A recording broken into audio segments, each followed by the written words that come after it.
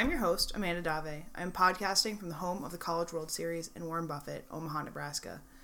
This is a pediatrician in training podcast, a resource for medical students and residents, and I'm your host. Just a little bit of introduction. I'm a first-year pediatrics resident at the University of Nebraska Medical Center in Omaha. I went to Tulane University in New Orleans for my undergraduate degree in neuroscience and anthropology. I received my medical degree from Creighton University School of Medicine in 2018. This podcast will cover high-yield topics as well as interviews with pediatricians and pediatric subspecialists.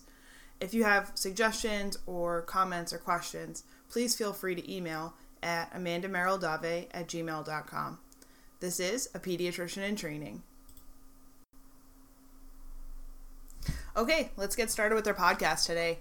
We're going to be discussing irritability as it applies to the newborn, young pediatric patients, as well as older pediatric patients. When I say irritability, I don't just mean being crabby because you haven't had your coffee yet in the morning. I mean an excessive response to a stimuli. This is not necessarily quantifiable, but it can include crying or fussiness that continues despite efforts to comfort. The etiology of this is that it could be due to a noxious stimuli, a lack of vital nutrients, or being angry or frustrated. Acute irritability could be associated with life-threatening conditions that need immediate interventions. This kiddo could be in shock, respiratory distress, or be having a seizure.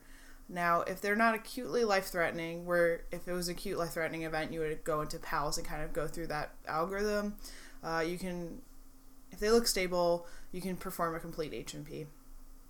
Some things to kind of before we start on this topic, remember when you're doing a physical exam, do a head-to-toe examination, look for foreign bodies, especially in the ear or nose. Hair could be wrapped around the digit or in the male population, the penis. Diaper rash, vaginitis, insect bites, stings, corneal abrasions can cause pretty irritable kids.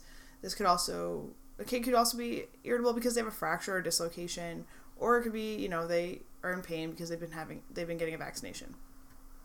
Some things to consider on your differential. With respect to CNS, it could be accidental or non-accidental traumatic brain injury. They could have concussion or second impact syndrome, brain tumor, hydrocephalus, or brain tumor can cause an increase in intracranial pressure.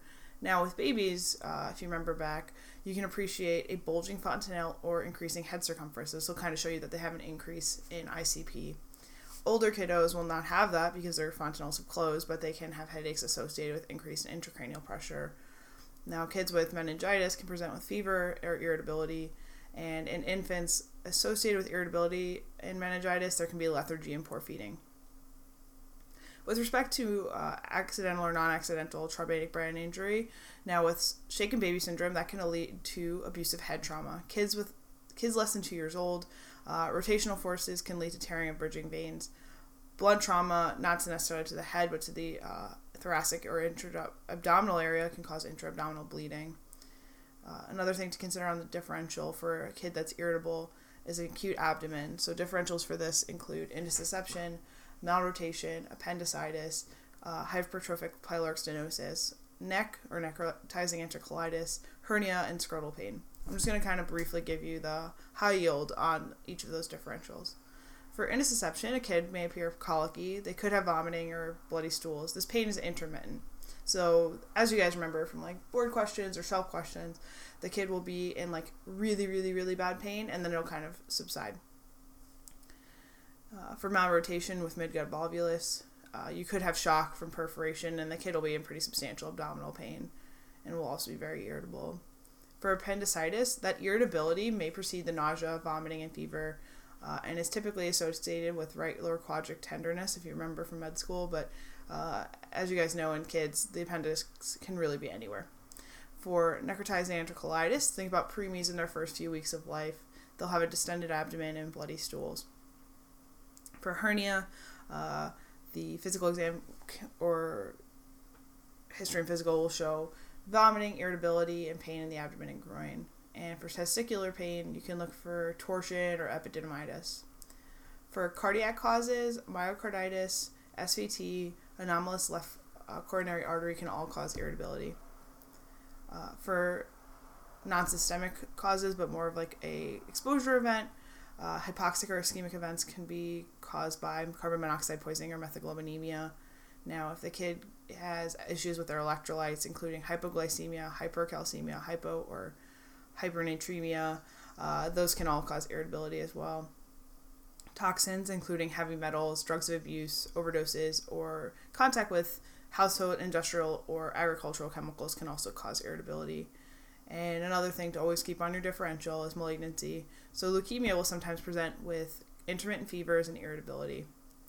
Now, if the kid looks well appearing, you can also think of things like teething, dental caries, acute otitis media, foreign body in ear or nose, GERD, corneal abrasion, a hair tourniquet around a digit or penis, like I discussed earlier, as well as constipation. What labs would we be getting in this scenario? It kind of relates to what you're thinking along your differential. So if you think it's an infection, you'll get CBC, ESR, and CRP, as well as cultures. If you think it's metabolic or an exposure, you'd get glucose, sodium, so more of that CMP, as well as some other labs, including blood and urine toxin screens, which you would also get if you were considering toxin or drug exposure. For myocarditis, you're going to get serum tropes. And for carbon monoxide poisoning, you're going to measure the carboxyhemoglobin arterially. Now, with respect to imaging, this is also very general information and would be more specific to your differential. So what you're going to do is you're going to think about where you're coming from on your differential, what potential etiology, and why you would get imaging and go from there. A specific example I'd like to just provide is that if you consider or suspect that a kid has a corneal abrasion, you'll use a wood lamp to kind of assess for that. Now, some things to kind of be high yield, especially in those younger kiddos, is a kid could be irritable because they have a foreign body in their nose or ear or somewhere like that. We'll discuss more about foreign bodies later, but that's just something to always have in your differential. And then with respect to the hair tourniquet, that's something that I don't really think was necessarily taught super well in med school, but is definitely something to consider, especially in those younger kiddos, where they won't be able to tell you what's exactly going on. But if you do a really good physical exam, you'll be able to pick up, oh, wow, they have a bunch of hair around their second toe, and that's what's causing them to be super irritable. Now, when are you going to admit these patients? So if you have a kid that's less than 1 month old who's irritable, you're going to do a full workup considering sepsis criteria or meningitis criteria. Now, another reason to admit is a child who you suspect has been abused or neglected, as well as life-threatening conditions. So if the kid has carbon monoxide poisoning or an overdose or they're hypoglycemic, those are reasons to admit. So you're going to kind of refer to the admitting strategies at your institution. Okay, so let's switch topics a little bit. Previously, we were going to discuss foreign bodies, so let's get into it. This is pretty common in kids less than 5 years old. They're at risk from the time that they develop that pincer grasp, so developmental pediatrics, 9 months, greater than 9 months. So we're going to kind of go anatomically, and I'll tell you high yield, what's going to get put in which location, and then kind of what to do from there. So for kids in the ear, the insects can fly in there, as well as kids can put toys, buttons, crayons, pencil erasers, button batteries. Those are kind of high yield toys and stuff that kids will put in their ear. Kids will stuff it in there. For insects, they can fly or crawl into the ear canal. For the nose, tissue paper, eraser material, clay, beads, pebbles, candy. The frequency increases when toy sales increase if you look at the data. So kind of during that holiday season, kids are more likely to put stuff in their nose. For the airway, kids may or may not have total mouth and tongue coordination. They just might not be neurologically developed enough. That startle response may lead to aspiration. Usually it'll be like hot dogs, nuts, candies, grapes, toys, or latex balloons.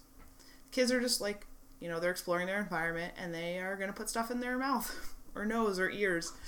So you just kind of be aware of that as a pediatrician when a kid comes in and they're screaming or mom's freaking out, and you kind of have to think about what age they are and why would they be having this discomfort. So signs and symptoms for the ear. You'll notice either discomfort, discharge, bleeding. Sometimes it'll smell really bad depending on what put in there. There'll be oral fullness. Kid will be pulling out their ear. They may also have associated nausea, vomiting, dizziness, and coughing. Dizziness may be associated to vestibular effects. For the nose, unilateral nasal discharge is something that's always discussed on board exams and shelf exams. They'll also can have epistaxis, or they might just have really, really bad halitosis or bad breath, and it just might be, they might have unilateral discharge and some really bad breath. For the airway, kid can present with coughing, choking, gagging, or wheezing. Now, what imaging are you going to get? So if you suspect that they've aspirated something, inspiratory, expiratory films of the airway, it could be high yield. You also get a lateral decubitus, and can consider video fluoroscopy in terms of imaging. Just doing a good physical exam can provide the answers a lot of the times too. If you use your tips and tricks to kind of get that kid into position to look inside their ears and nose. And just be forewarned, kids will not necessarily be super happy on your exam when you're trying to go and look and see if that bead's in their ear. Now, in terms of management, immediate removal if the airway is compromised or it's a battery. Those are just high yield. Now, if it's the ear, you can do irrigation of non-absorbable substances. So what you do is you take an 18-gauge catheter and you hook it up to a 10 to 20 milliliter syringe, kind of irrigate the area. And then you can use alligator forceps or a right angle hook to take that item out. Something to be kind of aware of with respect to insect removal, you can use water, mineral oil, or topical lidocaine into the external auditory meatus, and then that'll kind of kill the bug, and then you'll remove with suction or forceps. Now, if it's the nose and you're trying to remove an object, you want to remove it as quickly as possible. You can use endoscope for visualization. You also want to suggest the use of saline nose drops after removal. And if it's an alkaline battery that a kid shoved up there, you want to use sterile water because obviously the electrical component of that saline nose drop. Now, with respect to the airway, you can do abdominal thrusts for removal if it's possible, except if it's partially obstructed. You can also use fluoroscopy or endoscopy to kind of identify that. So if it's in the esophagus, you can use endoscopy to remove. Now, when are we going to admit these kiddos? If there's airway compromise, they have post-operative edema, they can't be restrained or it can't be removed, those are reasons to admit. You may have to consult surgery in order to have the kid put under for anesthesia and then have it surgically removed. All right, well, I think that's enough for today. If you have questions or comments, please feel free to email at amandamerrildave@gmail.com. This has been a Pediatrician in Training podcast.